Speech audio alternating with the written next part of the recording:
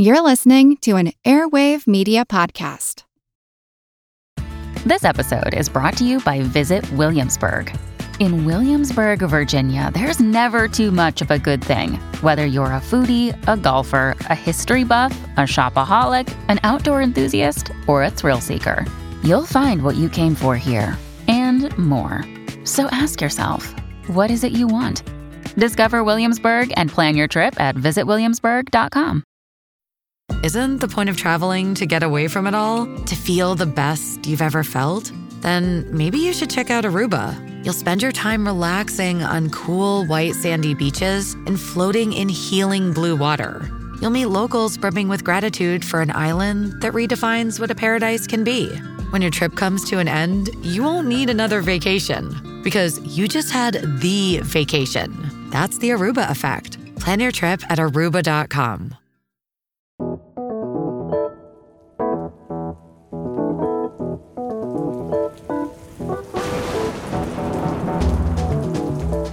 In the time it takes me to say this sentence, lightning will strike thousands of times around the world. It occurs on Earth between 40 to 100 times a second.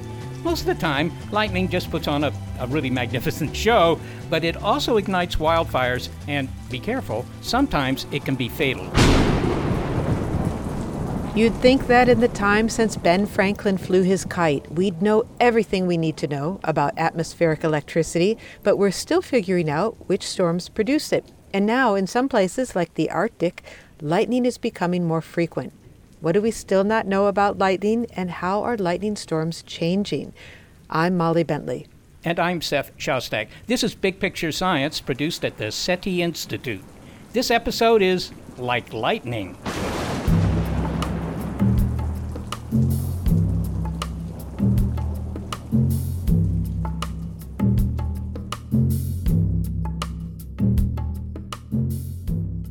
Later in the show, you'll hear our interview about what lightning is with atmospheric scientists Jonathan Martin and Steve Ackerman.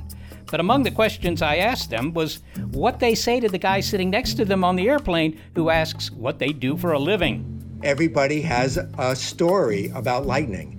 And so if I were to sit next to somebody on a plane and they asked me and I didn't want to talk, I would not say I study lightning. That's right.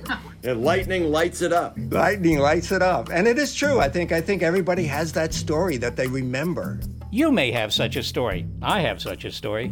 And here's another. Hi, my name is Thomas Yedeker. I live in Oakland, California. I was with two of my brothers in Miami, Florida, which is where we grew up, on a field where we normally did our track workouts during the 10th through 12th grades. So a few years ago. Quite a few years ago. We had stopped for a few minutes, standing in a circle to decide what we were going to run next, and this lightning bolt came down. I'm Chris Davis, MD, Assistant Professor of Emergency Medicine at Wake Forest University. So people kind of describe all sorts of sensations when being struck by lightning, which often begins before they're even struck. So there's a few interesting phenomena that people may have heard of before called St. Elmo's fire, where you can actually see this blue haze around things in the moments before they're struck, which has to do with the building electrical charge. People often will describe smelling ozone and often hearing a ringing in their ears or hearing buzzing coming from either their eardrums or metal objects, zippers. They might see sparking on the zippers around their on their clothing. What does ozone smell like? Well, it's often the smell of if you have some electrical fire or electrical device that's shorting out or the motor burning out. You can smell this kind of odd smell. It's almost a little bit acrid, a little bit sweet. And then typically people will describe just an overwhelming, flash or brightness, and then almost instantly, like deafeningly loud, crashing. When the bolt came down, what I remember was it felt like it was a stick of dynamite over my head because the sound was just enormous. We were all knocked down to the ground. I mean, literally knocked everyone down on the ground. Some came to quicker than others. And do you remember what it was like when you came to? I do. I remember that it was sort of dizzy and sort of like a buzzing sound, and we looked at a few of each other, and our hair was standing up from, I guess, the electricity.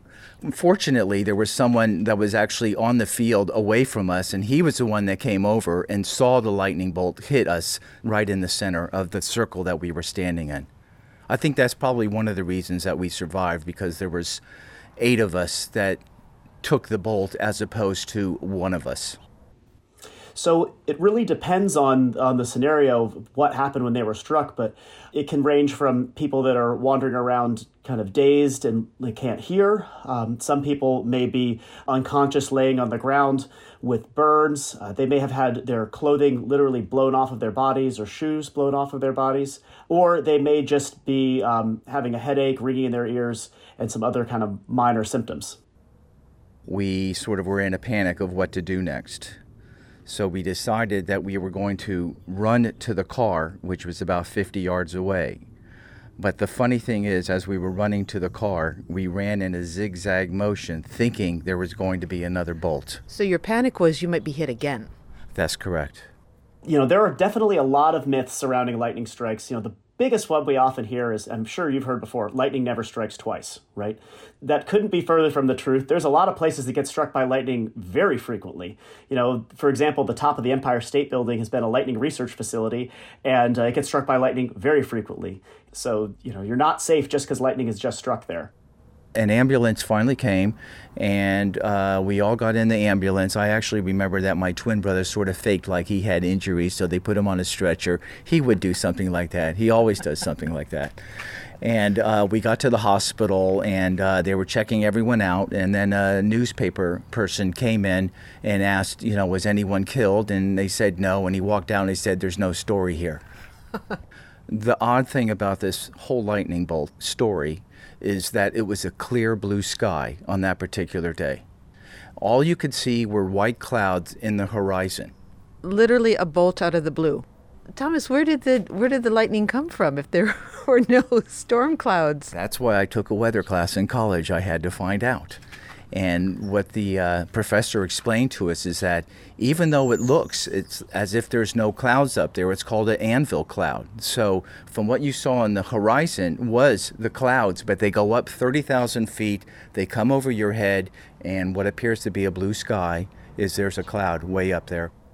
But to have a bolt out of the blue come down, I always joke that was my chance for an epiphany, but I missed it.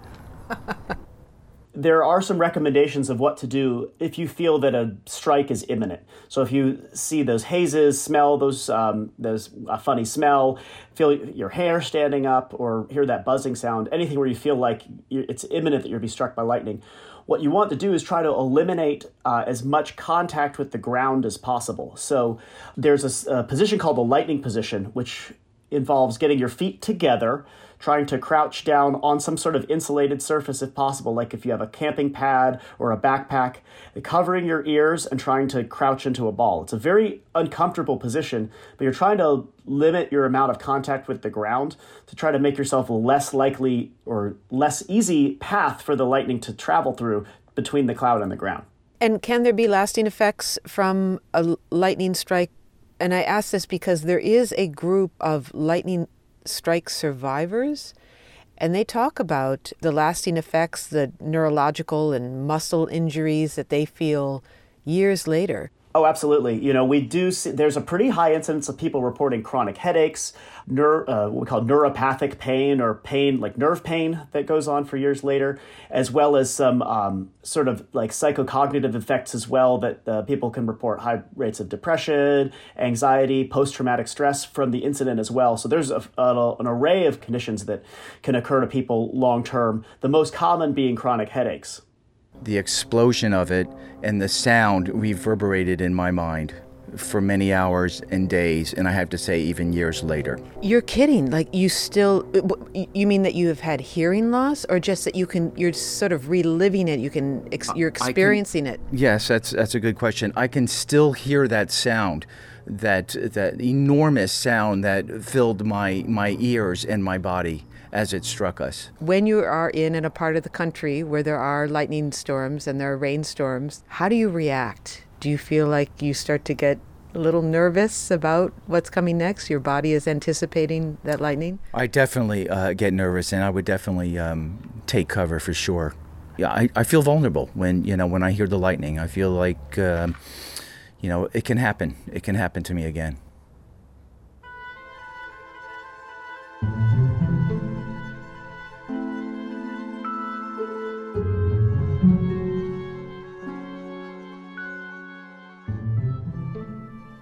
This is one of those things that just makes me shiver because there are power lines that run through my backyard, and I know that there are tens of thousands of volts up there just feet away.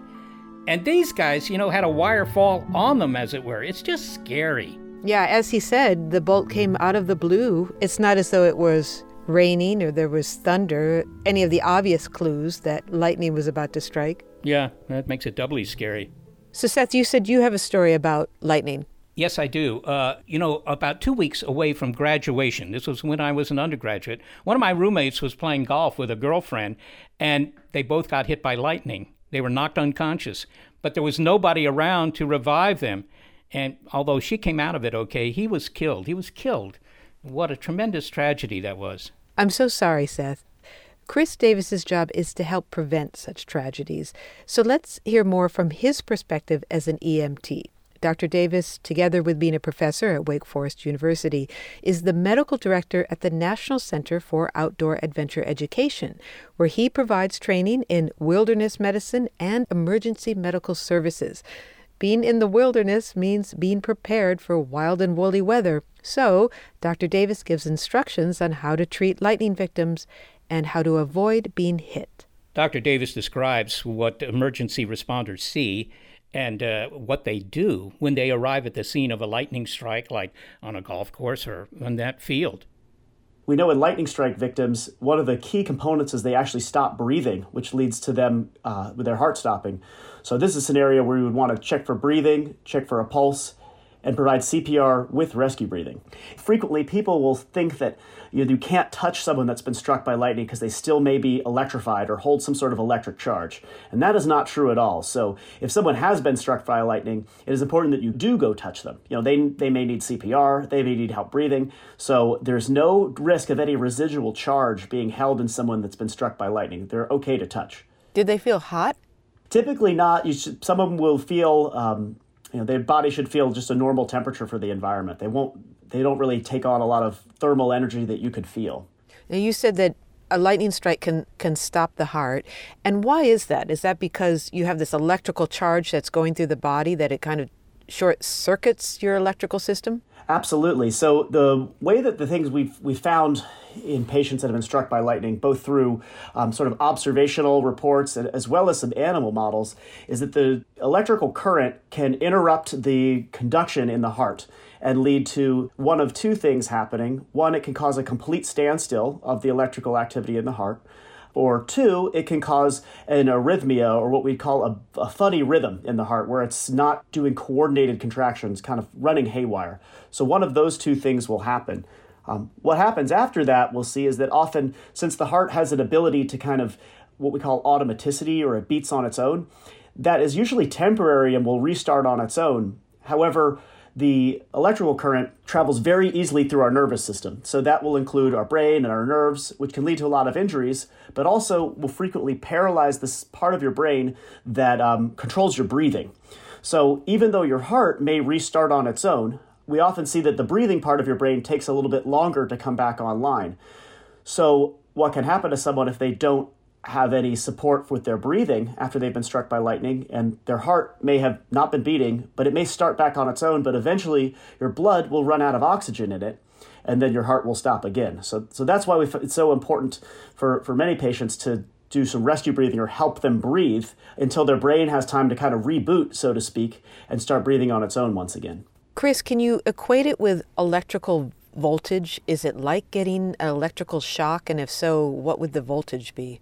So that's a great question. They're similar in some ways and very different in others. So when we see patients that are electrocuted by like a high voltage alternating current power, what it typically causes contraction of all the muscles, which can lead to someone, if they touch a high voltage line, kind of their hand getting stuck to it and then getting a prolonged delivery of electrical current. Now, lightning has incredible voltage and amperage, so really anywhere from 30,000 to 110,000 amps, which is absolutely a massive amount, but it really only is applied to someone over about 10 to 100 milliseconds, which you imagine is, would be faster than anyone you could touch anything. So although it's an incredible amount of energy, it's applied over a very short period of time, which is why the injuries and stuff we see are pretty different than a typical electrical shock that you'd have from like a high voltage power line or touching a household electrical wire. You said that you see a similar pattern, but some differences in a lightning strike. And again, what are those differences? So some of the differences that we'll see is number one, with a similar amount of amperage delivered to a person from a lightning strike versus touching a high voltage power line source, the mortality is lower. So number one, that's the thing. We'll see less frequently see very severe burns. That's another thing as well. So contact with high voltage power sources causes really severe burns in many cases because the power will flow through the body. And with lightning, we often see the phenomenon of having indirect contact, or the lightning bolt will strike something else, and then we'll have what we call side splash current delivered to you, or the current can actually flow over and around the body and not take a direct path through the body, so may result in much less injuries than you would with a contact with a power line where the current would most likely take a path through the person to the ground. That was my next question, is when you come across lightning strike victims, why were they struck by lightning? What are the different scenarios? In many cases, what we see is they were either the tallest thing around or next to the tallest thing around.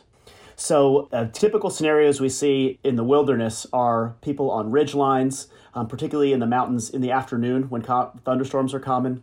They often will say, you want to be up by 12 and down by 2 if you're climbing a mountain. So when you're above the tree line, up on high points, that's a frequent scenario where people will be struck by lightning.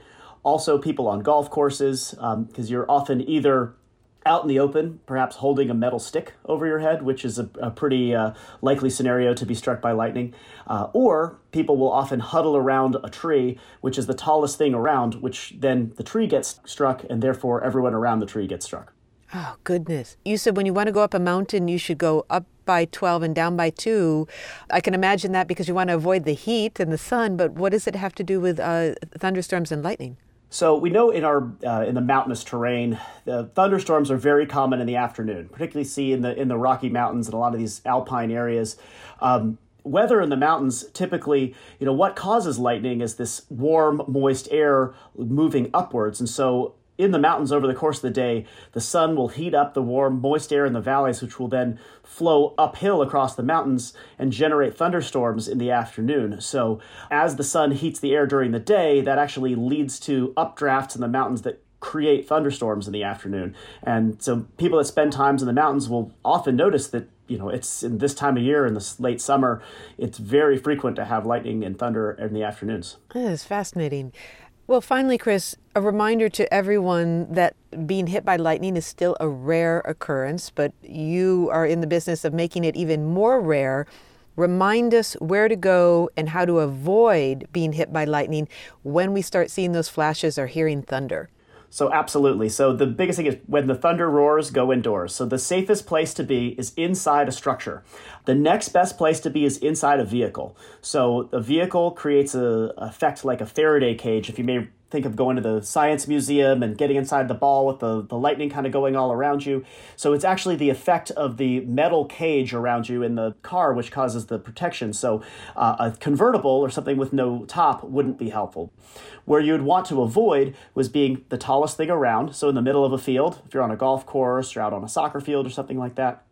Your next best option would be to get into dense trees where they're kind of uniformly distributed and about the same height. You would not want to go underneath the only big tree in the field. That would be even worse than being in the middle of the field because now you're near the tallest thing, which can then get struck and then transfer current to you. Chris Davis, thank you so much for joining us. Thank you. It's a pleasure to be here today with you. Chris Davis is a medical doctor and assistant professor of emergency medicine at Wake Forest University and medical director for the National Center for Outdoor Adventure Education.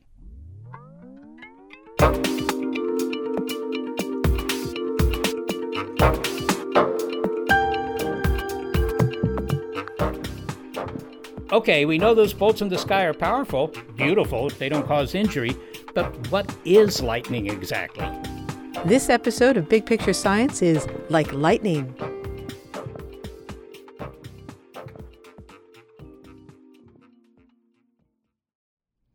This episode is presented by Chemists in the Kitchen by LabX, a YouTube video series spotlighting the power of chemistry and how science and food can bring people together. In each episode, real scientists walk you through things like making your own cheese at home, the chemistry behind soufflés, methods for botanical infusions, the formula for perfect deep-fried chicken, and much more. It's a love letter to science, cooking, and individuality with some great tips on how you can apply real scientific principles to your everyday cooking. Plus, it's just a lot of fun. Season 3 is airing right now, and you can catch up with every episode for free on YouTube by searching Chemists in the Kitchen or going to youtube.com/labxnas. That's youtube.com/labxnas.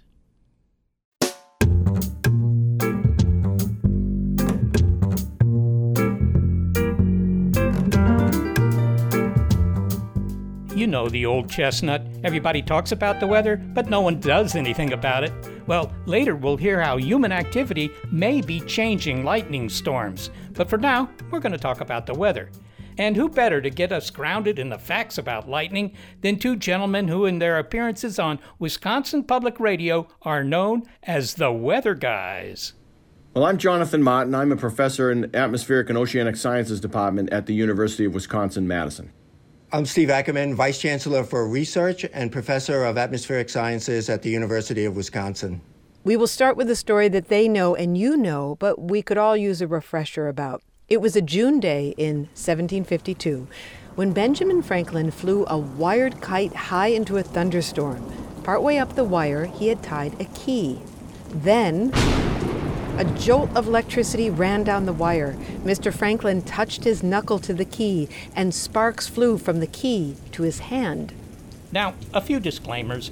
Ben didn't discover electricity, as many scientists already knew about it, and he wasn't the first person to propose that lightning bolts were electricity. Also, contrary to the story, a lightning bolt hadn't actually hit the kite. If it had, he probably would have been killed. But let's give Ben credit. He had collected electricity from the atmosphere. With this experiment, he was the first to prove that electrical charges were being generated in those stormy clouds high above. By the way, he ran this daring experiment with his young son, William, in attendance, something that always kind of shocks me.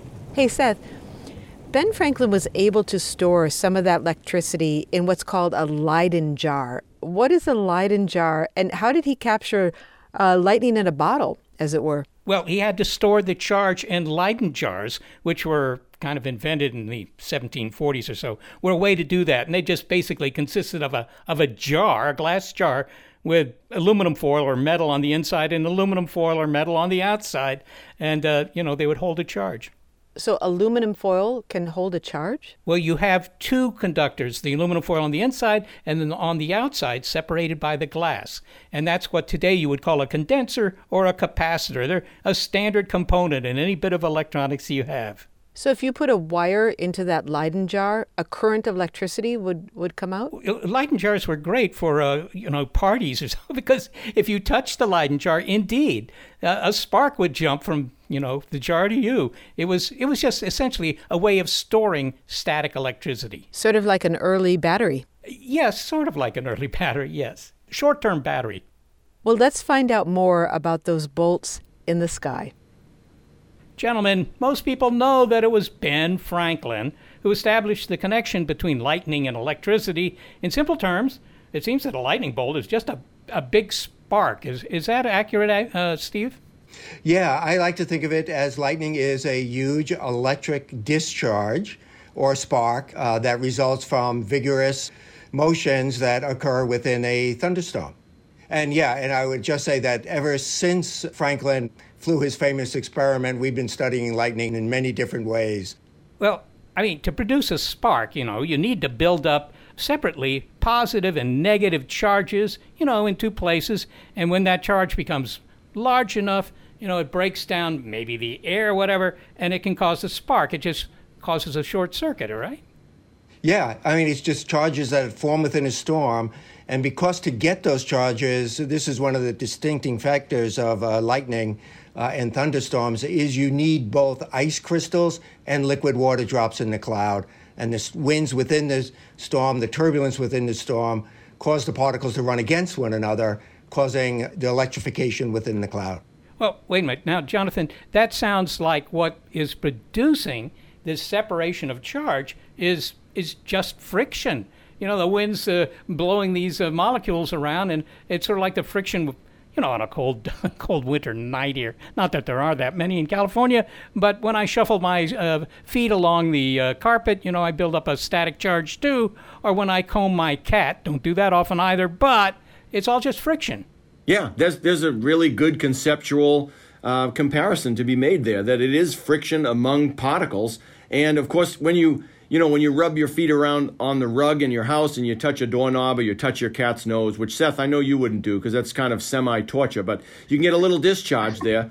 And those things are a function of the environment as well as the physical action of the rubbing objects. And so if your house is really dry, then the insulating characteristics of the air are lower than they would be when it's a little bit more saturated or a little bit more humid, as it is in the summertime. It doesn't work quite as well in the summertime. So there are also environmental conditions that determine how well charges can be separated. And it's true even in the thunderstorm. There's temperature differences from one level in the storm to the other have some bearing on charge separation. So it's a whole bunch of different things, but the friction among particles is really primary among them. Okay, so you're actually, the energy of the lightning bolt is just due to the energy in our atmosphere, the atmosphere moving around? That's exactly where that energy comes from. And it's like a gigajoule of energy that's in a typical lightning strike, which is just an enormous amount of energy.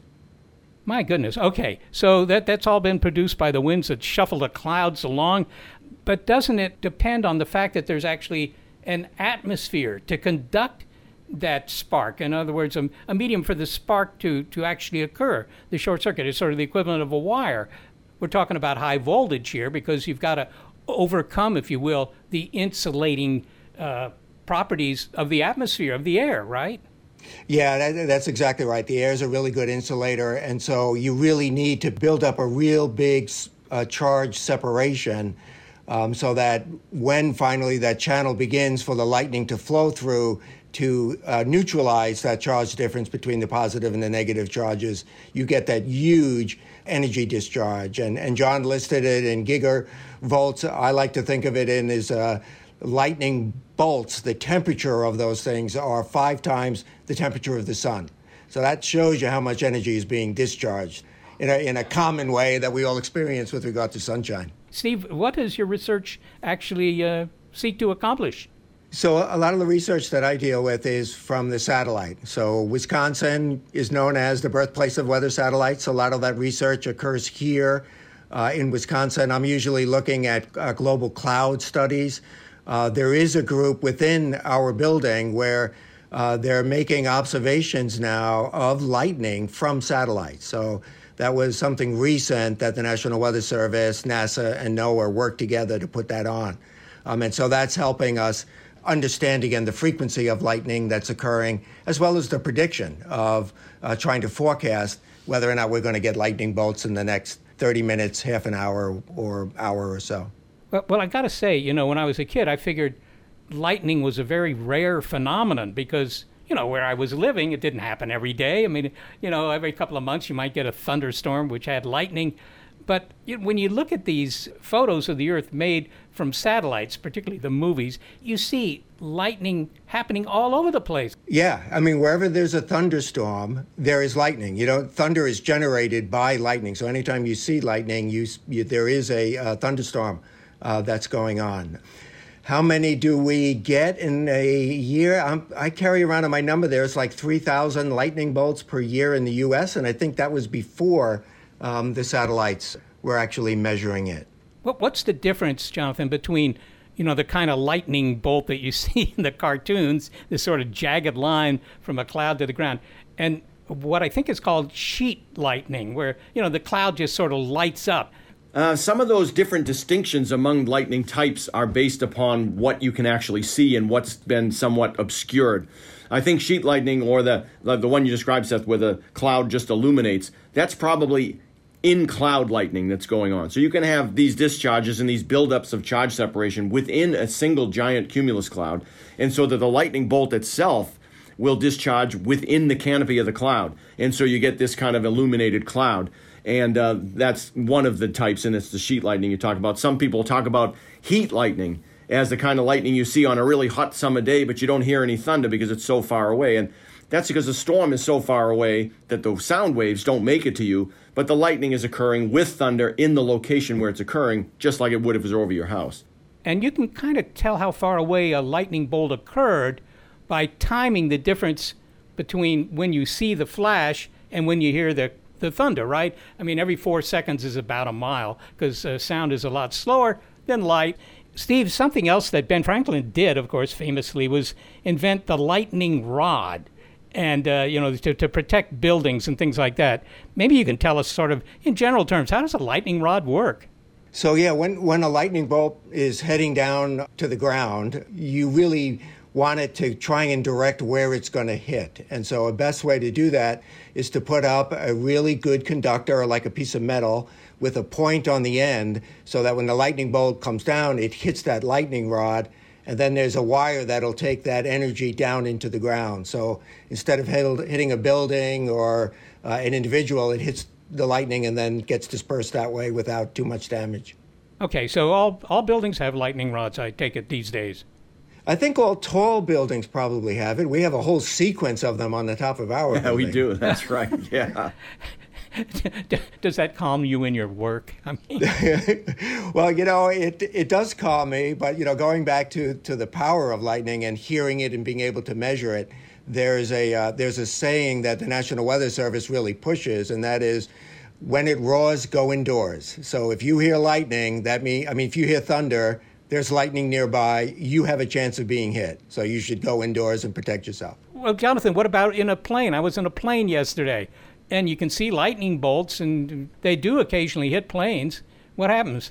They don't hit them nearly as frequently as they would were they not equipped with these little tapered metal ends to the wings. You've probably seen them before on the flaps of the wings. Those are like almost the equivalent of lightning rods for the airplane. So they do allow dissipation of charges that might strike the outside of the airframe. It's all metal, so all of that's going to be just rifling through. All that electricity is rifling through the metal. If it finds an easy way to get out, it has a lesser potential to do damage. I worry that it might fry the avionics, the electronics that are necessary to fly the plane. We had that event some summers ago where that plane from Brazil on its way to Paris just disappeared over the Atlantic, right over the intertropical convergence zone. It might well have been a strike. Nobody knows what happened to that plane. Lightning obviously occasionally kills. It often starts forest fires. But it's actually a good thing for life, right? Because as we all learned in 10th grade, lightning fixes nitrogen in the soil. But I didn't know that the nitrogen in the soil was broken. So maybe one of you guys can tell me what it means to fix nitrogen and how lightning does that. That's a really good question. And it's related to the following way. There's a lot of nitrogen in the atmosphere, right? It's 78% of the atmosphere is made of nitrogen. But we can't use that, and plants can't use that. And plants need nitrogen, and that's why when you fertilize, you're putting nitrogen into the soil. So when lightning helps, it doesn't do it directly by making nitrogen within the soil. What happens is that charge is so powerful enough that it breaks the bonds of the nitrogen molecules that are in the atmosphere. And once that bond of the N2 is broken, the nitrogen atom quickly bonds with oxygen in the atmosphere, forming a nitrogen dioxide. And then lightning often has precipitation. That nitrogen dioxide gets wrapped up in the rain. The rain brings that to the soil, and that's a form of nitrogen that the plants can use. So, in fact, the lightning is doing a little bit of chemistry on this otherwise inert nitrogen gas. Yes, exactly.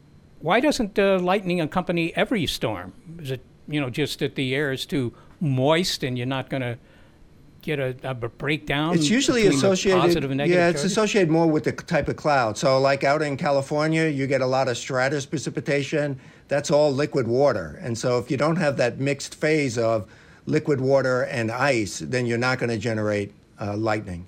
They come in different sizes. And of course, none of the liquid can survive at temperatures below freezing, and so the temperature aspect of charge separation is taken out if it's all liquid. So, yeah, it's really intriguing how it all works together. Well, finally, that it's clear to me that lightning is one of the most, dramatic displays that you see in the course of your average day. I mean, there's many things in nature that are surprising, but lightning is also somewhat, maybe not the lightning, but the storm, and maybe it is the lightning, is also exhilarating. And I've heard people say, well, that's because it's producing ozone.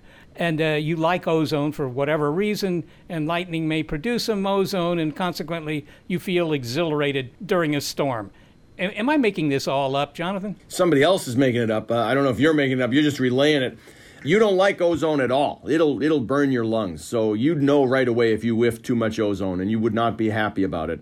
I think the reason why lightning is exhilarating is because it is so awesome. It reminds you that no matter what your troubles are that day or your successes, there are forces much larger than you at play. And you can either use that knowledge to blame them for your troubles or to remind yourself that no matter how successful you think you've been, you've still got more work to do. I find that to be an exceptionally important aspect of the human condition, and lightning really helps me to focus on that. And the only thing I would add to that exhilarating statement by John is that in addition to all that energy, and it's beautiful. I mean, the storms that they're in, it's just beautiful to watch. Yep, I agree. Well, gentlemen, I have to say this has been a shockingly good interview. Thanks to Jonathan Martin and to Steve Ackerman for speaking with us today. Thank you, Seth. It was a great pleasure. Yes, I very much enjoyed it. Thank you. Jonathan Martin is a professor in the Atmospheric and Oceanic Sciences Department at the University of Wisconsin-Madison. Steve Ackerman is Vice Chancellor for Research and Professor of Atmospheric Sciences at the university.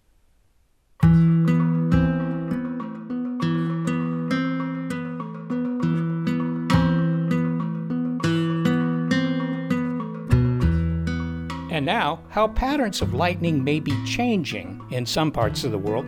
My name is Peter Bieniek. I'm a research assistant professor at the University of Alaska Fairbanks and the International Arctic Research Center. Is climate change making lightning storms more frequent? This episode of Big Picture Science is like lightning.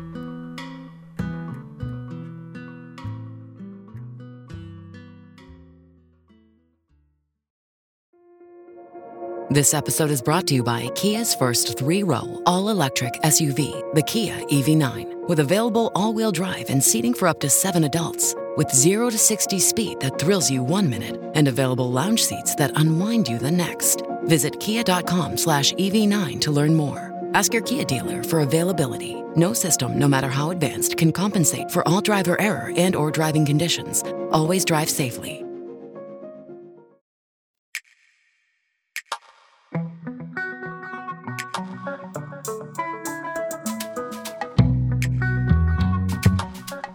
Weather and climate are not the same thing. Weather is the short-term atmospheric condition.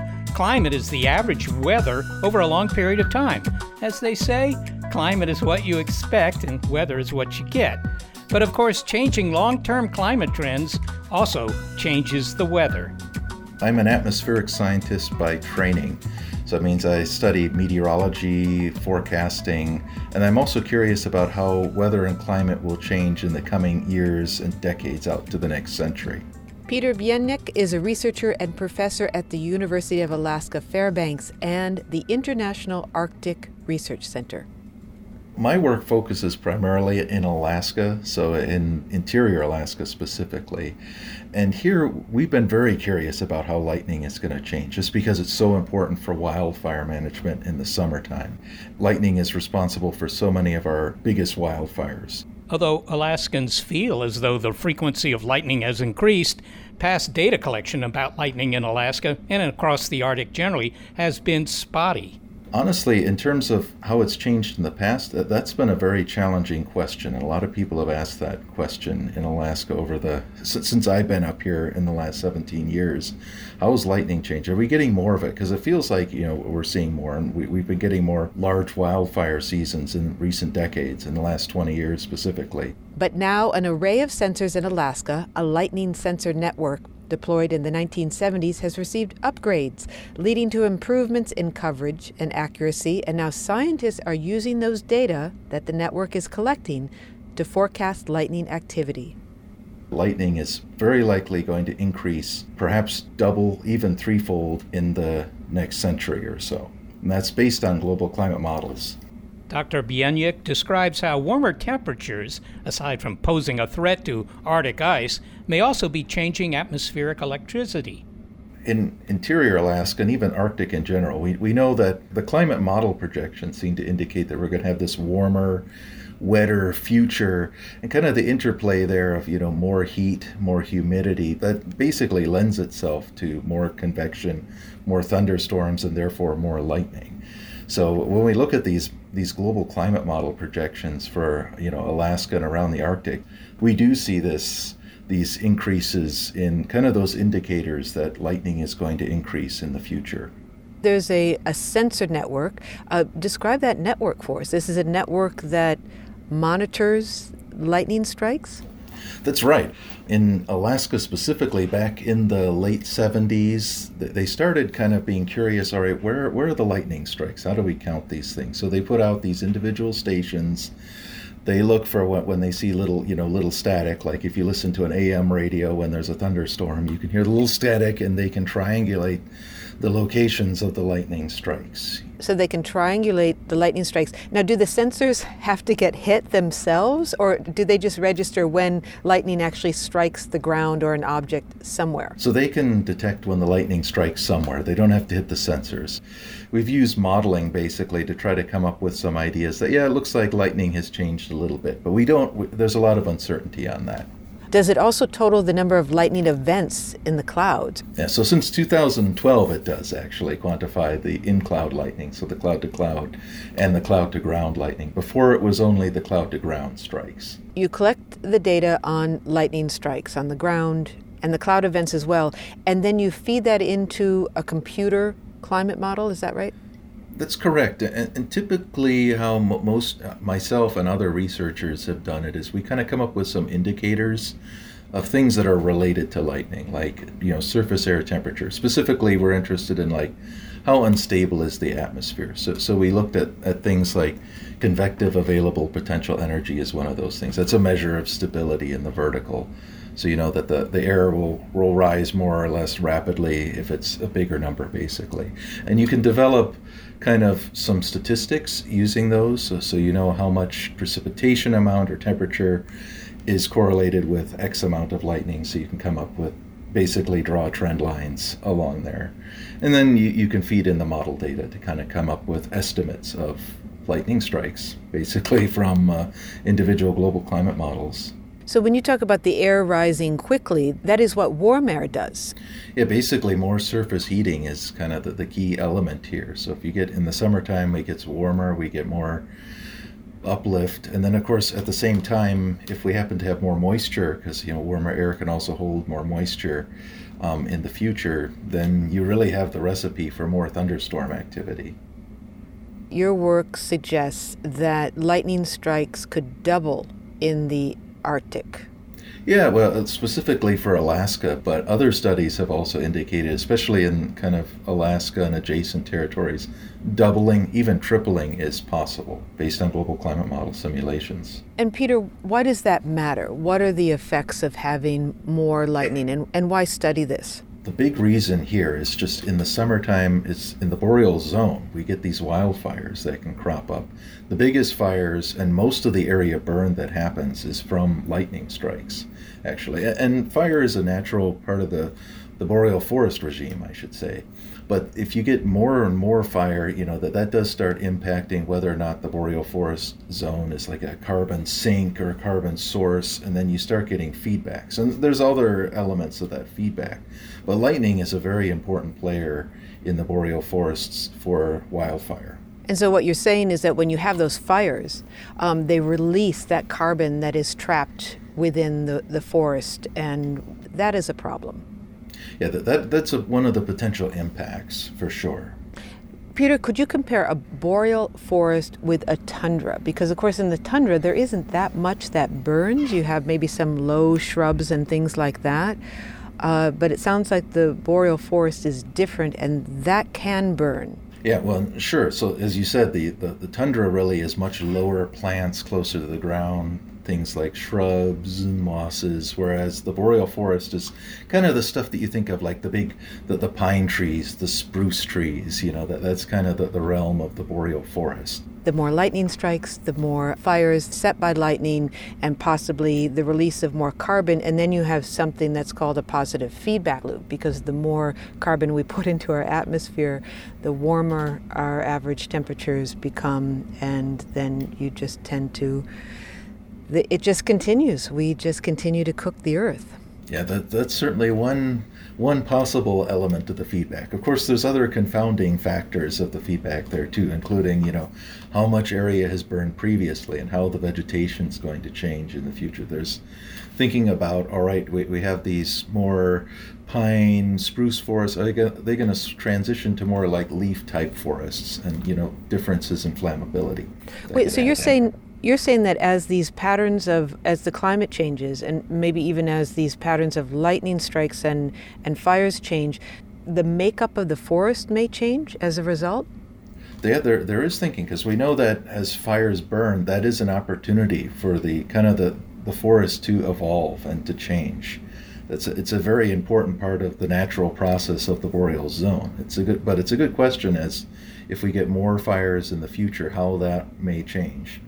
It's interesting because on the whole, the climate models have been quite accurate over the decades. If anything, they have underestimated the amount of climate change, or at least the rate of climate change, which has been faster than some scientists have anticipated. So I wonder if the way that you and your colleagues are thinking, if along the same ways, that if anything, you might be underestimating how a warming climate will affect storms and lightning strikes. I think we're definitely on kind of the similar page. We suspect that a lot of these, in the long term, we're kind of underestimating how the climate may warm in the future. We've been talking about how lightning can cause fires in Alaska, but here on the West Coast in California and also north of us, fires can cause lightning. So we have observed the increase in lightning strikes associated with mega wildfires like those that have been produced in California and in British Columbia, which I believe over the course of 4 days or so saw something like 700,000 bolts of lightning because of those pyrocumulonimbus clouds, those fire clouds, and this intense heat created in these mega wildfires. The common thread here is hotter temperatures. That's right. That's definitely the case. I mean, and here, when we have hotter conditions here, we have much drier fuels and much greater fire danger. And that's an important element of this. So, you need the ignitions from the lightning, and you need the dry fuel conditions to get the fire going, get the spread going. Well, finally, Peter, maybe it comes down to that one-line joke, everyone talks about the weather, but nobody does anything about it. You are studying climate, and you're studying lightning. If you can track and predict storms that produce lightning, can we do something about it? Well, I think immediately in Alaska, because wildfire up here is managed by the federal government, the state, there's a whole bunch of different players involved trying to understand how wildfire works. An immediate impact would be those guys would have more information to work with, the fire management community, and that would be really great. As I said, there's a lot of research going on right now, different aspects of trying to forecast lightning up here that we hope we can kind of get there. But the fire management community having forecasts that's really important for them, because in Alaska it's one of those things that we share resources between Alaska and also the lower 48 states. So understanding, where the lightning's going to be, where the fires are going to be, who's going to have it worse, or are they both going to have it worse at the same time? It's a good thing for them to help balance those resources. Well, Peter Bieniek, thank you so much for joining us. Thanks for having me. Peter Bieniek is a researcher and professor at the University of Alaska Fairbanks and the International Arctic Research Center. So, Seth, that brings us to the big picture. In this show about lightning, what are your thoughts? Well, it seems possible that climate change will simply result in more storms, which means more lightning. And there's good news and bad news when it comes to more lightning. I mean, the good news is we get more nitrogen into the soil. The plants will appreciate that. The bad news is we get more wildfires and occasional accidents. And what happens when you have more wildfires? For example, in the Arctic, he said, in the boreal forest, it burns organic material, you release more carbon into the air, and you end up with a positive feedback loop, because then you warm the atmosphere more and you create more storms and more lightning. That's right. We said at the beginning of the show that although we've been studying lightning for 200 years or more, there are still some things we don't know about it. What are some of those basic questions that we have yet to answer? Well, what I heard from Martin and Ackerman was that they still aren't able to predict precisely, which storms are going to produce a lot of lightning or not so much lightning. The details of prediction are still not in hand. We understand what causes lightning, but we still don't understand the details of how that happens so that we can predict, that, there's going to be a storm tomorrow night and it's going to be particularly dangerous in terms of lightning. We can't do that yet. However, they have improved that lightning sensor network in Alaska, and that is collecting more data about when lightning does strike, and that is helping us build models, climate models, and future forecasts. Of course, I guess all forecasts are future. Well, indeed. And also, the fact that we have satellites looking down at the Earth 24/7. That's a good way to monitor lightning on a worldwide scale, something that we really couldn't have done in the past. In particular, storms over the ocean, so forth. You didn't always know about those. Well, although our ability to track and predict lightning is getting better, lightning can still strike suddenly, as we heard in the show. So if a thunderstorm is brewing, you hear the thunder, you know that there's lightning, you want to get inside.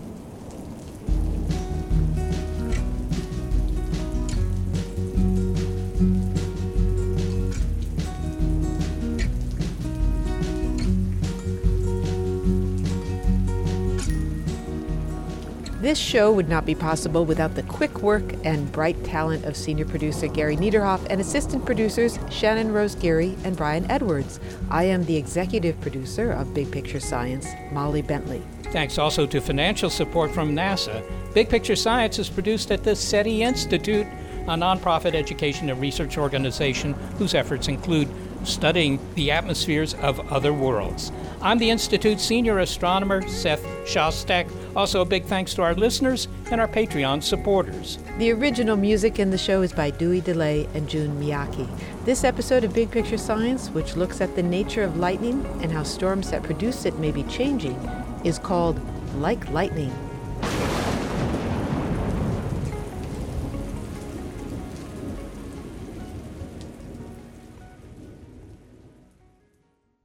Want to learn how you can make smarter decisions with your money? Well, I've got the podcast for you. I'm Sean Piles, and I host NerdWallet's Smart Money Podcast. Our show features our team of nerds, personal finance experts in credit cards, banking, investing, and more. And they'll help you make the most of your money while cutting through the clutter and misinformation in today's world of personal finance. You'll get clarity on strategies to help you build your wealth, invest wisely, shop for financial products, and plan for major life events. Listen to NerdWallet's Smart Money Podcast wherever you get your podcasts. Hey there, I'm Dylan Lewis, one of the hosts of Motley Fool Money. Each weekday on Motley Fool Money, we talk through the business news you need to know and the stories moving stocks on Wall Street. On weekends, we dive into the industries shaping tomorrow and host the experts, authors, and executives that understand them. Tune in for insights, a long-term perspective on investing, and of course, stock ideas. Plenty of them. To quote a listener, it pays to listen. Check us out and subscribe wherever you listen to podcasts.